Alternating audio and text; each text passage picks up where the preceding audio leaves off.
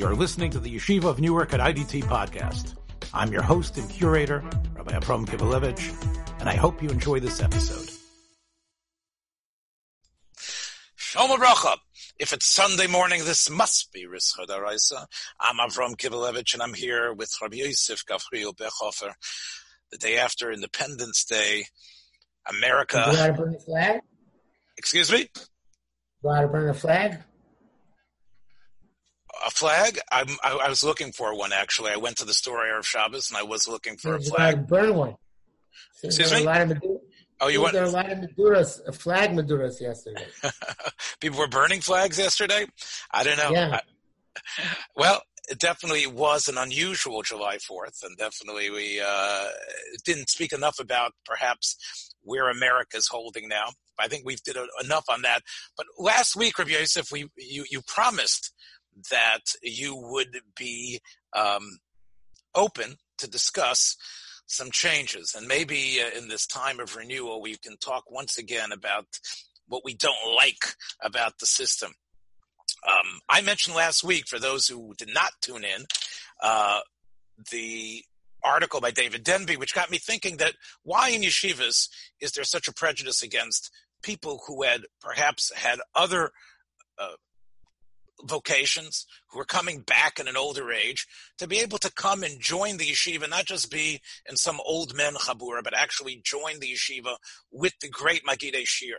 Instead of it being only for the youth, just like Rabbi Akiva himself, 40, 50, 60-year-olds, 70, 80-year-olds, if they are able to, should be able to join the yeshivas and be part of them, even though they're not going to be crafted and formed, and they're not going to be molded in the same way that the other students are, but there should be some option for them. There should be a way to come back and not only recharge your batteries, but even more than that, to be able to gain perspective. People who put off learning for years, and now they should be able to come back, and there should be real, vibrant programs for them. So that's what we were going to speak about. But then, right before Shabbos, Rav Yosef sent me an article, which was a letter to really one of my, a person that I really love a lot, a person that should be Yerbuk Moshe B'Yisrael. I think you agree, Rabbi Yosef. Rav Moshe Tzariel, I think is real. He was Moshe Weiss, but he of course is one of the key rabbonim and tzaddikim of the. I would say the prolific authors. Prolific authors. Prolific. Rav Tzariel is incredibly prolific. But really, at Tzaddik, if you really read his writings and what he dedicated himself to, he was an incredible person, Moshe Tzariel. And Rav Yosef, you sent me a letter that was written to Rav Tzariel from a Sephardi Bocher, who was clearly in anguish over the fact that he felt there was a prejudice against Sephardim being accepted in yeshivas. And he wanted, of course, to go to the best yeshiva, just like we were talking about the older people. They want to go to Lakewood, to Ponevezh. They want to go to Chevron. I know it's one of your favorites. To go to a place where the sharp learning is there. And yet he sensed that there was a quota system, and that perhaps he had to try harder than someone from an Ashkenazi background. And because he had a Sephardi upbringing and he went to a Sephardi elementary school and a Sephardi yeshiva ktana, he would have a harder time to get in. And Rav Tzariel, in a very moving letter, described how important Midos and Derech Eretz was. And despite the fact that he might end up in a yeshiva that isn't so high class, top A, he would be better off going to a place that appreciated him, a place that's full of midas tevos. I think that's pretty much the tamtzis of the letter, the way I understood it.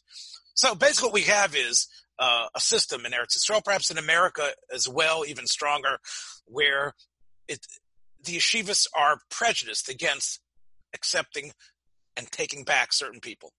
So, Rav Yosef, what do you suggest, other than me and you starting the greatest yeshiva that has ever been seen on this planet? What else can we do?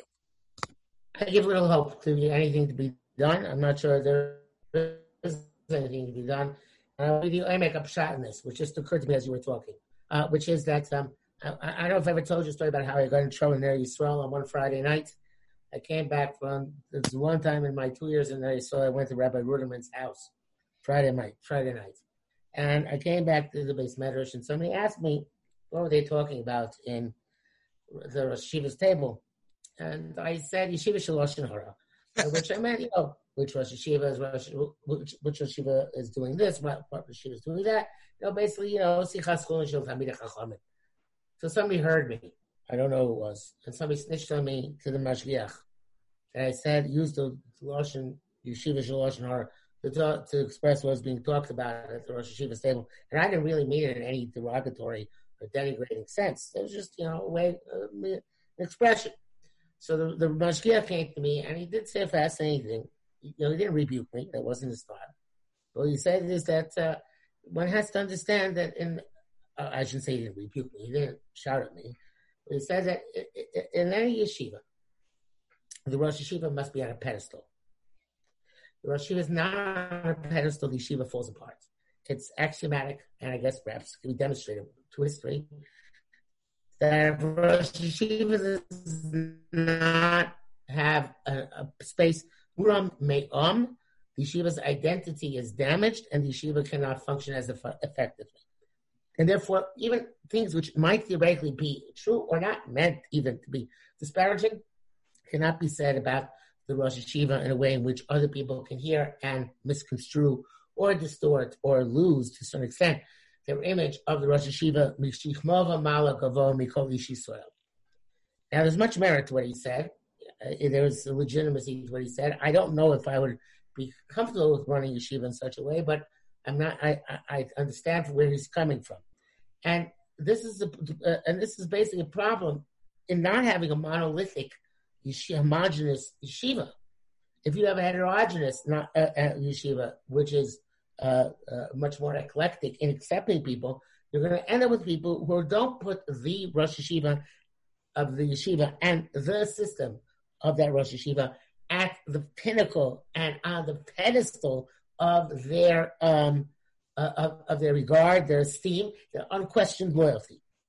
And there's certainly going to be true about Farbisna Elta Yidden, who have run through the trials and tribulations of their lives, and are somewhat more cynical, and some are less trusting, and have no reason necessarily to put the Rosh Hashiva of the yeshiva which they're studying on the same pedestal which a younger Bacher puts him. And this can be detrimental and harmful to the proper spirit in the yeshiva. Same thing which is true about... I'll tell you, my blood is starting to boil over here because I'm straining to understand you because I'm having a little bit of a problem with my audio. But when you talk about Ner Yisrael, and I wasn't, you've been chasing me for so long. I went to Ner Yisrael, and then you went to Ner Yisrael. I went to Skokie, and then you showed up in Skokie, and then I started chasing you. But I was in Ner Yisrael before you were. Wait a second. Just before you start, I hope this morning, I was not intentionally trying to rate you on. I do that many times. But this is not intentional. No, this definitely raises me on because you're talking about Ner Yisrael, and I still have nightmares about my time there. And whenever I have a nightmare and I'm not sure what it's about, I just remember it was probably about Ner Yisrael. And I've been on record for this, and actually it's on my On Principle program. I actually interviewed my ninth grade Rebbe. So I've been struggling with these demons for a long time. But I remember the Rosh Hashiva in Ner Yisrael, Rav Ruderman Zatzal, complaining that people were not coming to him. And his brother-in-law, Rav Neuberger, was the one who created this idea that the Rosh Hashiva is Moshe Rabbeinu again. That the Rosh Hashiva is someone who no one can even begin to understand his greatness and how tremendous he was. And, of course, I was only in high school when I came there. But I understood that the Rosh Hashiva really was frustrated about this, that Rav Ruderman himself was not happy. Maybe he gloried in it at some time, but I think eventually Rav Ruderman realized that this pedestal was distancing him from the Bachrim, distancing him from the life of the yeshiva, and it was mummifying him. I know that this is not the model of the yeshivas that was the Chafetz Chaim that way in Radin, even though he had Rav Toli Trub giving the high yeshir. Do you have a Havamina that the Chafetz Chaim listen, obviously there wouldn't be Yeshiva Shloshon Hara at his house, but do you think that the Chafetz Chaim was that way with the Bochrim? The descriptions I've read of the Chafetz Chaim in the Radin show a person who was open and loving and caring about the Bochrim. No? First of all, I turn off my videos. I think audio is better when the video is off. So yes, you want me to do that as well? But wait, look. No, I just hope you can hear me better now. Yes, I can hear you a little bit better. So tell me. So again, I don't have to see your face because it's etched in my memory for probably Ad Bias Hagel Tzedek. But my point is that this Ner Yisrael version, this version of what a yeshiva is supposed to be, even the snitching, it gets me sick. I want to throw up. The guy who overheard you had to go snitch to the mashgiach, had to call you in. Everything is like, it's spy versus spy, like in the old Mad magazine. Like he's snitching on him, and this guy's going on this guy, and this guy's ready to hit you with a big hammer on your head. Again, it's all such, I can't stand hearing about it, about this type of hanhoga. Again, maybe it served Ner Yisrael well. I don't think so.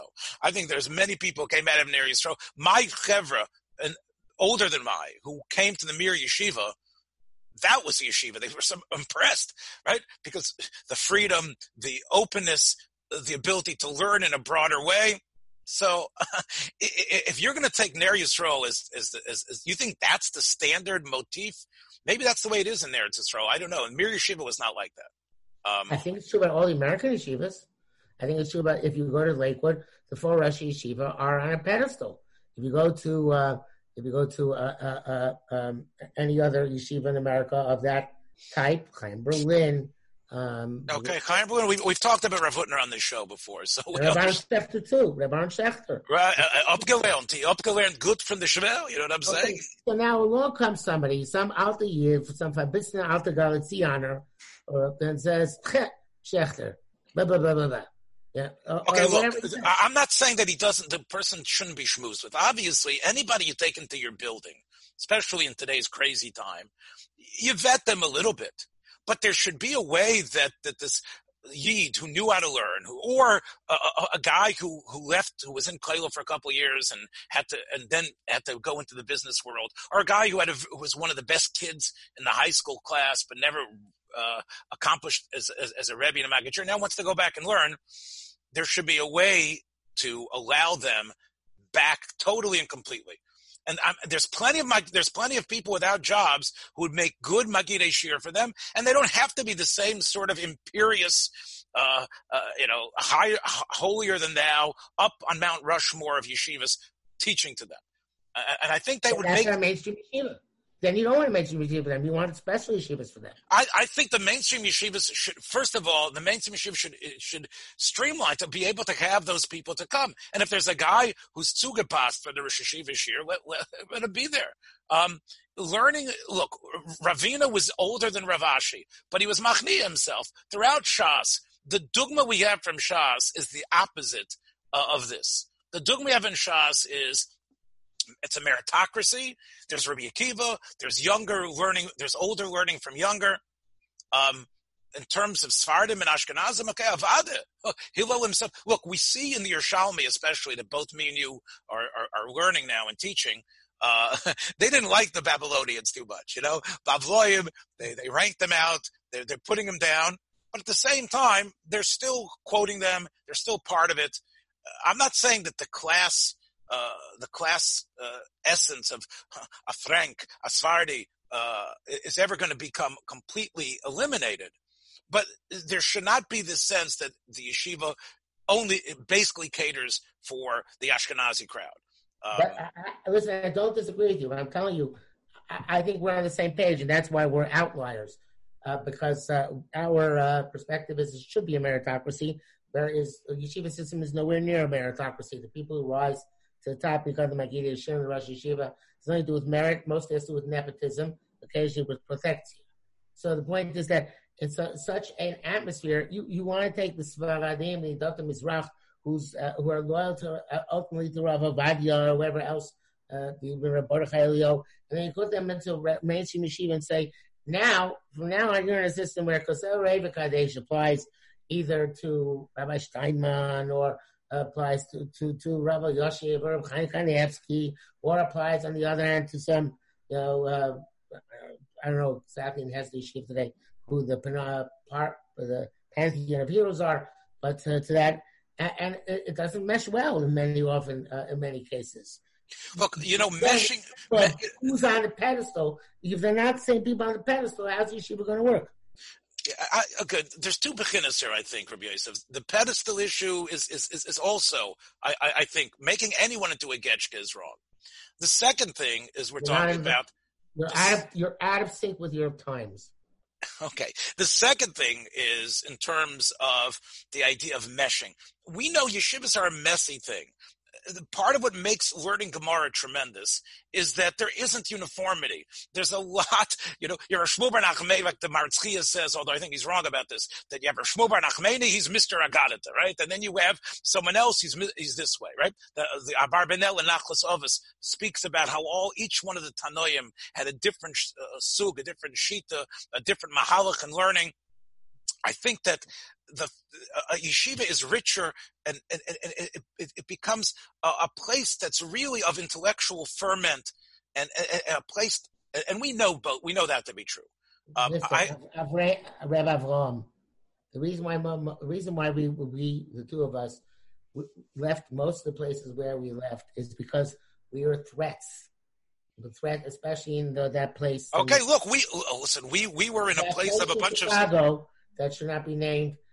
Ultimately, there were threats to that person of low stature and demeanor, and this is a problem. If you bring in a bunch of Skanim or a bunch of Sfardim, it becomes a threat to them because it's foreign, it's different. It's not going to. They won't be able, because again, it's not a meritocracy, and they're not at the top of the pyramid because they are the top scholars of the generation.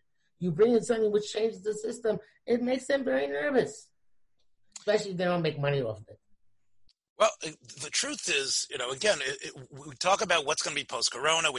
Last week at the end of this year, you talked about having the yeshiva the way you wanted to set it up. I think post-corona, there is going to be a little more thinking and thought about how these things are going to work. I don't know if it's going to be business as usual. And we need, I believe, again, I don't know who's going to be listening to this show, if it's going to make a difference. We are getting a lot of listeners. We are getting people who are excited and interested in what we have to say. But it's not an ego trip. I really believe that if there's some way that we could break this, I always tell people, Gemara is such an incredible product that you really got to be a terrible salesman to butcher it. Yeshiva learning, what Gemara does, the excitement of Haravanya Nasugya, it's the great equalizer. And to bring the adults in, to bring the people from different musagim in. Look, I think what we're running around in a circle here, but I think there's got to be a way that maybe through an essay that Bechhofer writes, maybe through the book that Kivelevich finally gets to, maybe there's going to be a way that the message is somehow the bell is going to be rung, and there will be a sense of openness, a sense of broad-mindedness, and a lack of period levavos. I think that could really happen when people know how the great wonder of what yeshiva is. It reminds me, I forgot what the name of the yeshiva is. I'm sure our listeners will remember. But there was in New York, there was the Mir Yeshiva.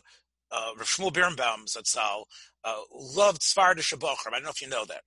He actually took in a number of Sfardim. It's more about Avram Kamenovich. What?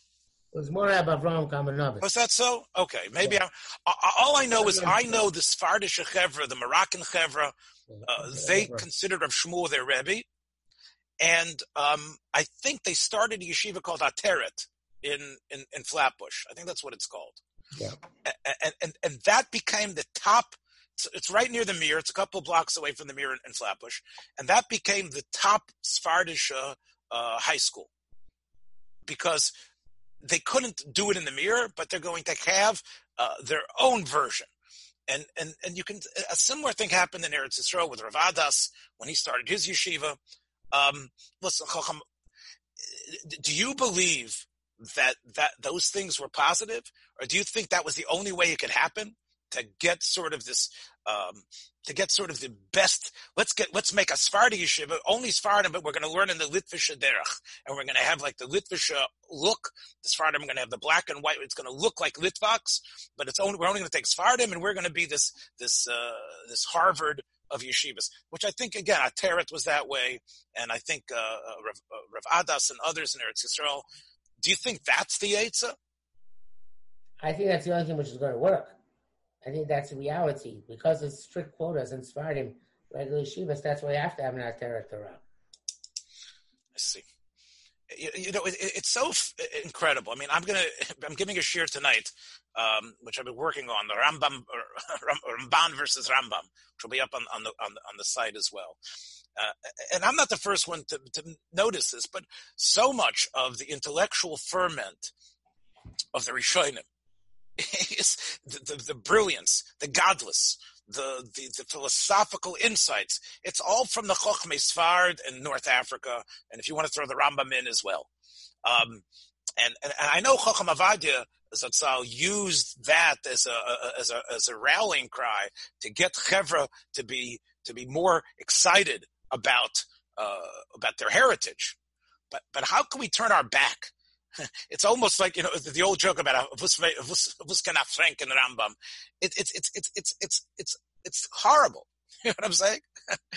Here we are being yoinik from the ancestors of the same people that we are shunting off to the side.